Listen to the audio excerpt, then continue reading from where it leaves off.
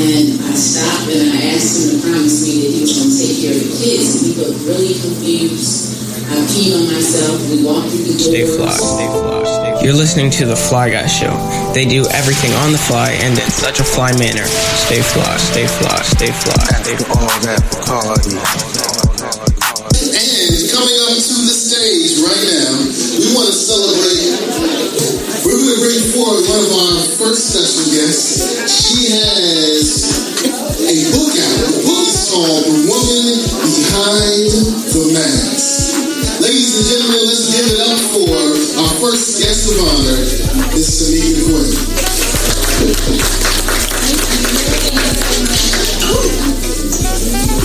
So can you tell me a little bit about what happened to you? Sure. I was 27 years old, a wife, a mother. I actually just had my youngest daughter 10 days prior. And for those of my Facebook and Instagram friends know, we just celebrated my youngest daughter's 16th birthday. So this incident was 16 years ago. As a wife, a mom, a business owner, I owned a bakery at the time. I would never have thought in a million years that I could possibly have a stroke, let alone two.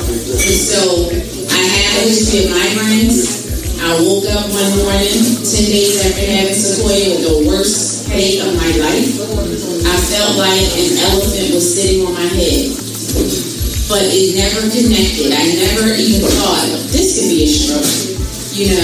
I should get checked out because this headache is unbearable. It's the worst I've ever experienced. This could be a stroke. In my mind, I never even connected my having this type of headache, my vision diminishing. So my field of sight was here normally, and as the day progressed, it got smaller and smaller. I never thought this could be a stroke. That never crossed my mind because in my mind, the face of stroke didn't look like me at 27. The face of stroke looked like my grandmother and her friends and my great-grandparents. And I couldn't possibly have a stroke at 27 because at 27, you're a rock star, right?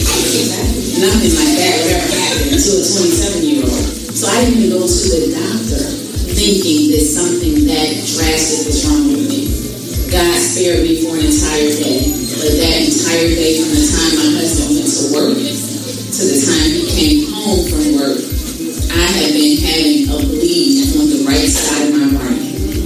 And when he came home from work and said, "Is this the same headache you had this morning?" And I said, "Yeah." He said, "Let's go." And the last thing I remember before walking through the emergency room doors of Norfolk General Hospital was having this overwhelming feeling, like intuition. You know how us women get, we just feel things that have no, validity or proof to substantiate it. We just feel it. I had this feeling that I was never going to see my kids again. And I stopped and I asked him to promise me that he was going to take care of the kids. And he looked really confused. I peed on myself. We walked through the doors. I remember nothing after that for 3 days. So for 3 days of my life, I don't know anything because it is a complete blank to me. But when I did wake up, the entire left side of my body was paralyzed at 27. But she survived. Oh yeah, that was good. So what are some of the changes that you made in you and your family's life after this happened to you? Sure. So my family and I have made a complete change. I'm talking about, we do everything different from how I was raised, how I had been accustomed to living my life. But we didn't make that change because I had strokes. A few days after I woke up in ICU in Norfolk General, I had a second stroke in the frontal lobe of my brain. And at that point, I just thought, maybe God just had me hang on, for a few days. Because what is this that I'm going to keep on having, these setbacks? But I remember doctors, neurosurgeons, neurologists, all telling me, you're never going to be able to walk again. Your life is going to be drastically different. You're going to need assistance for the rest of your life. And all these negative things I just refused to accept. it was like the devil is a liar. Like, it doesn't matter how many degrees you have on the wall. I just know what my God is capable of. And it doesn't matter what, how many patients you've had that has had this similar issue. I just know what my God is capable of. And so when I got out of the hospital, I was discharged. A little over 4 weeks later, 3.5 weeks, I spent ICU and a week in a step-in room.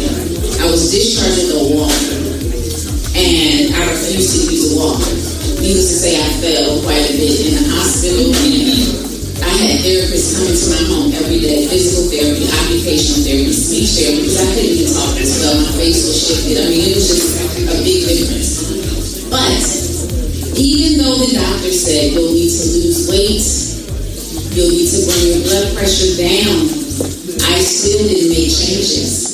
It wasn't until a few years after having those strokes and going through everything that I had gone through that I see my daughter, Kashara, my oldest girl, who was overweight, who was being bullied in school, who had very low self-esteem, had this dark mark on the back of her neck.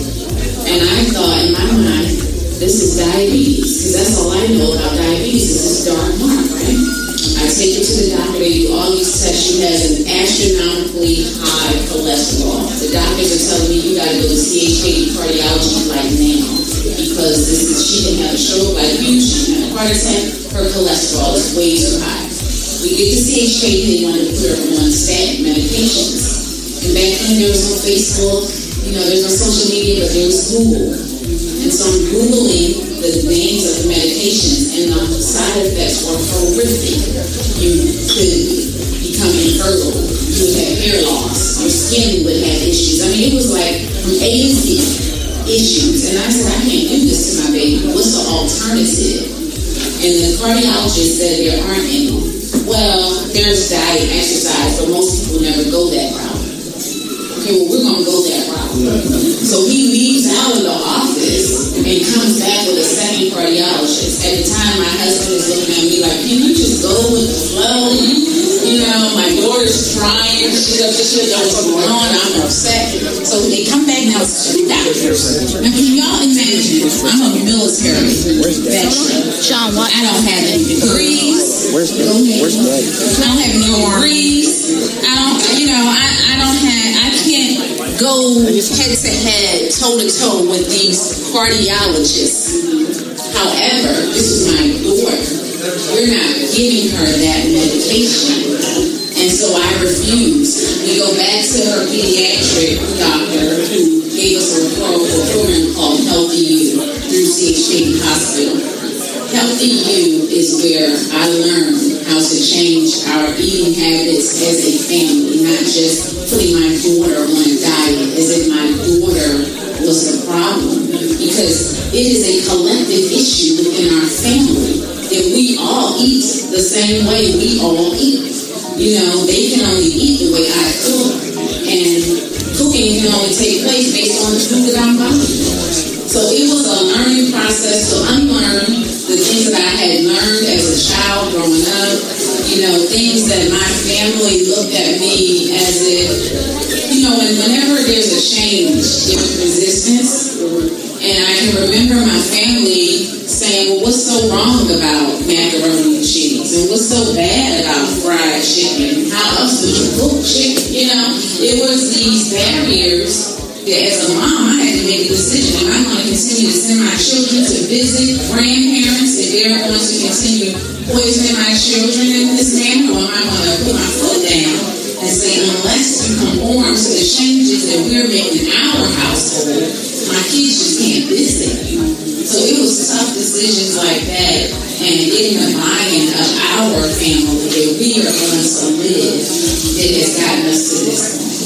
And I think a lot of the misconceptions, especially in our community, is that, my dad had diabetes, my granddaddy had diabetes, my grandmother had heart issues, that I'm going to have heart issues. And the fact of the matter is, it's a lifestyle issue. Yes. If you eat the same things that your grandparents ate, that your great-grandparents ate, if you do the same jobs that they do, you're going to be exposed to the same thing that they were exposed to, making their same illnesses your illness as well.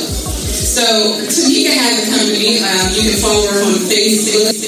Stay fly. Award-winning producer Raheem Shabazz continues the Elementary Genocide documentary series with The School to Prison Pipeline. That film exposes the social engineering done to African-American children in the school system.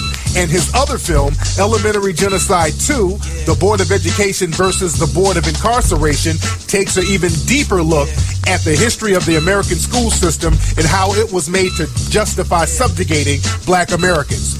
These films are on track to be the most discussed films in Black America. These films feature people like Dr. Boyce Watkins, Dr. Francis Chris Welsing, and many, many more. The documentary is available right now at elementarygenocide.com. That's elementarygenocide.com.